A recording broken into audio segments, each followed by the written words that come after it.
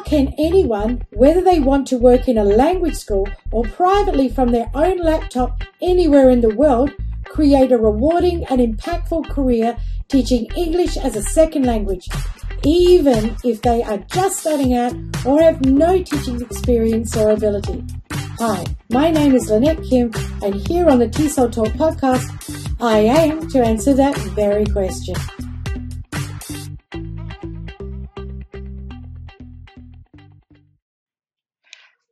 According to the National Institutes of Mental Health, the number one fear that ranked 75% of people said that public speaking is the number one fear. Now, I find this amazing because I'm terrified of snakes. I'm scared of heights. I don't like really crowded places, thunder and lightning. I mean, you name it, I'm frightened. Actually, the only thing I'm not frightened hugely of is spiders, which is ridiculous because I was bitten by a white-tailed spider and had a hole in my foot for over a year. So it's crazy. You'd think that would be my fear, but that comes nowhere near to snakes. I just don't like things that don't have limbs. It's just, ugh. But anyway, it is amazing to think that number one fear for people in general is public speaking. And the reason that I'm actually bringing this up is a lot of people I talk with will love to take control of their lives and love to have a new career and enjoy meeting people and getting out there, traveling the world or changing their lives and having a tree change, traveling around their country and just working out of a van or working while on the road or even just working from home. And, you know, teaching English as a second language is absolutely the number one way to do that. I mean, unless you have a career in something that you love and enjoy, there's really no other way that you're going to have the freedom to get to meet people and enjoy human connection while going wherever you want and living wherever you want. So, but the thing that will hold people back from that is that aspect of public speaking. And what do we do about it? And, you know, it is very real, and I've experienced this in my own family. I have a niece and, you know, I've been doing ESL teaching for over 30 years, giving away my age, and study tours is a big part of, well, it used to be a really big part of that. And on the Gold Coast in Queensland, we had study tours twice a year, really huge ones, and lots of students coming from Asian countries. And I'd take my niece along with me when she got to around 12 years of age, and she would accompany me on study tours. And the tour companies loved it because, you know, there were some Australian kids. It was during the holiday season and, you know, the children from overseas would get to interact with Aussie kids. So it was a great thing and she loved it. But suddenly she got to the age where, you know, it wasn't just a case of just following along. She was getting older.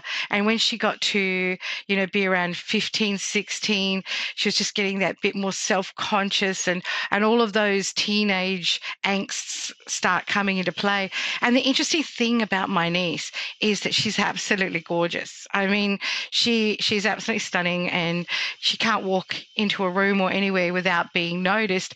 And I think that started to play on her mind, and she worried then about how she appeared. Her hair had to be perfect. She, you know, had a bit of a nail biting thing for a while. And so this got in the way. So the thing that she loved doing, the study tours and coming along, all of a sudden that became a public fear. Like she was aware that, you know, she was attracting attention, and this really started to freak her out. And so it came to a head once. We had a study tour happening. By this stage, she was, I think, 16, something like that, maybe 17. And we hadn't done a study tour for a year, and I brought her along, and we had to get on to the bus with the students. This was the first time we were meeting the students. Now, these were students from China, and they were on average around 14 to 16 years of age. So I hop on the bus and all the students are sitting on the bus, and we're going to the venue where they're going to be taught. And my niece Courtney was running late, and she came and she jumped onto the bus, and as she climbed up the steps and just turned and looked down the aisle of the bus for a seat to sit in, the whole bus just went dead silent. Just absolutely, you could heard a pin drop. And Courtney just felt that. She looked at me, and I just said, grab a seat. And she had to walk halfway down the aisle to the only seat that was vacant, which was next to a student by the window. So she sat down in her seat, and the second she sat, all the students, I mean, they all just got up and they're all just taking photos of her as if she was famous. And she just completely freaked out, and she like had her head down, and she was just, mortified at the thought of it. And the poor thing. And I really felt for her because, for her, this gave her like a stage fright. She didn't understand what was taking place and why this was going on. And it really gave her anxiety. And I was like, oh my goodness. So we arrived at the venue, and the students all went off, and the agents sent them to their different classes, getting ready for the lesson to begin in a half an hour. And so Courtney and I had a chat, and she's like, oh my goodness, what was that? And I'm so nervous, I can't handle it. And I just said to her, look, hi, it's Lynn here. I hope you're enjoying this episode of TESOL Talk. I just want to let you know that if you want to teach English as a second language, then the best way to get started is by getting your TESOL certification. Of course, my recommendation for the best TESOL course is a TESOL Australia course, because I wrote those. I wrote them because there are so many important things I felt were missing in TESOL courses that were on offer. So I put everything in that I wish I had been taught when I was first starting out. If you have any questions, or if you need someone to help you figure out a plan to create a rewarding and impactful career teaching English as a second language, simply go to our website, tesolau.com. That's TESOLAU.com, and fill in the form to get professional advice on your exact situation. Also, if you ask for the TESOL Talk discount, we will give you an extra $100 off the course of your choice. Now let's get straight back to the episode. You know the industry, you've been doing this since you were young. I mean, now, you've had a year's break and you've grown up, and you're at an age where people are going to notice you. You're treated like an adult now. And so, nerves are going to come into play where before you were a kid, interacting with kids, you didn't care. Now, all of a sudden, this is all different. And so she had this anxiety, and she's like, I just feel so nervous. I don't know what to do. I feel like they're watching everything. And so, she did some breathing exercises, and I talked her through it. And I'm like, remember, who is this about? And she's like, it's about them. I'm like, that's right. And so, what do you need to do? She goes, I need to focus on them. I'm like, yes, that's right. This is about the students. This is about their experience. They're here to have a great time. They want to, meet, English speaking people and interact with them. So this is very exciting for them. And so if you can think of it from a position of empathy, and you can think of it from the position that it's about them and it doesn't matter about you, you can do, whatever, and it's not going to, and you don't have to focus on yourself. You just need to focus on the students. And I said to her, you're going to have to make a decision. They're going to want to take pictures with you because that's standard with study tour. I mean, they always take pictures with the teachers and things like that. And if you're employed to work on a study tour, you can just, number one, you can expect that. That's a given. I said, so they're going to want to do that because they're just so happy to have a foreigner to interact with. And if you were overseas in their country as a study tour student, you would be the same. You'd be wanting to take photos with the foreign teachers. And so you're just going to have to make the decision. Can you stop focusing on yourself and put all of that anxiety aside, and instead focus on the students and giving them a good time and making people happy? If you can focus on making people happy rather than how you feel and, your own anxiety, then, you will completely transform this entire experience. So she made that mental decision to do that. She was brave. And so then when the students were all lined up for their classes, there they were, cameras in hand, and the transformation of Courtney just that perception change on her part. She actually stood up and she said to the class, and I was so proud of her. She's like, okay, who wants a photo? She put her hand up. Who wants a photo? And they all put their hands up. They're like, me, me, me.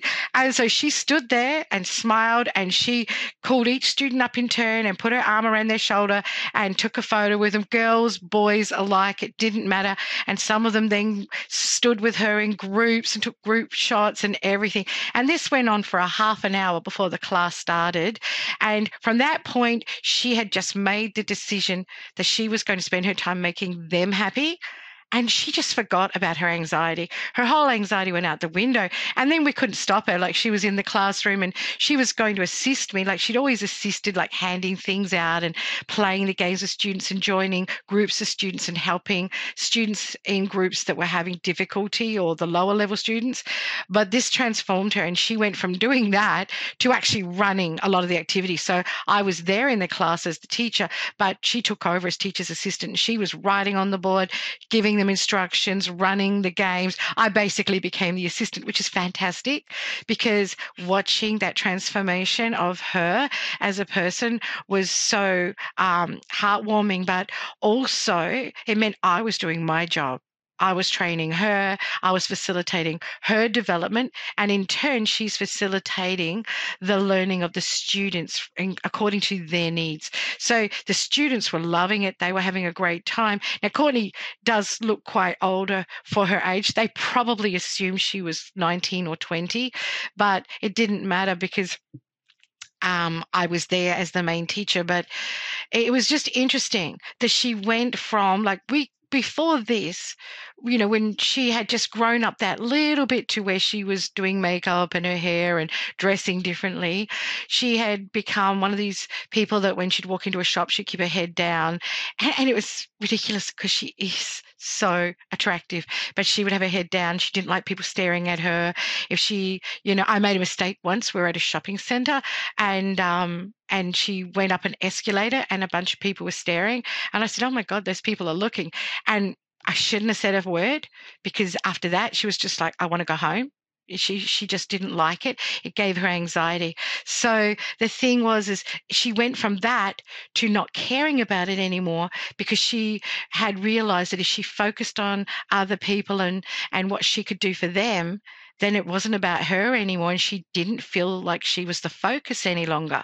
The focus had shifted from her, and it enabled her to control that anxiety. And like today, she's confident, she's out there, she doesn't get that anxiety anymore. She used to, I have to go and put suntan lotion on to make myself look tanner because she's quite pale skinned and all this stuff. Now she doesn't care. It's not even an issue for her, which is amazing. But the fact is what I've always tried to emphasize to teachers and people who want to do this, want to teach English as a second language and enjoy that fulfillment in life of really being part of other people's lives and being able to make a difference for other people, but have anxiety. And that's what I've always said to them. Focus on the class. That's what you need to do. Don't worry about Actually, stage fright is part of it. And I've had stage fright myself.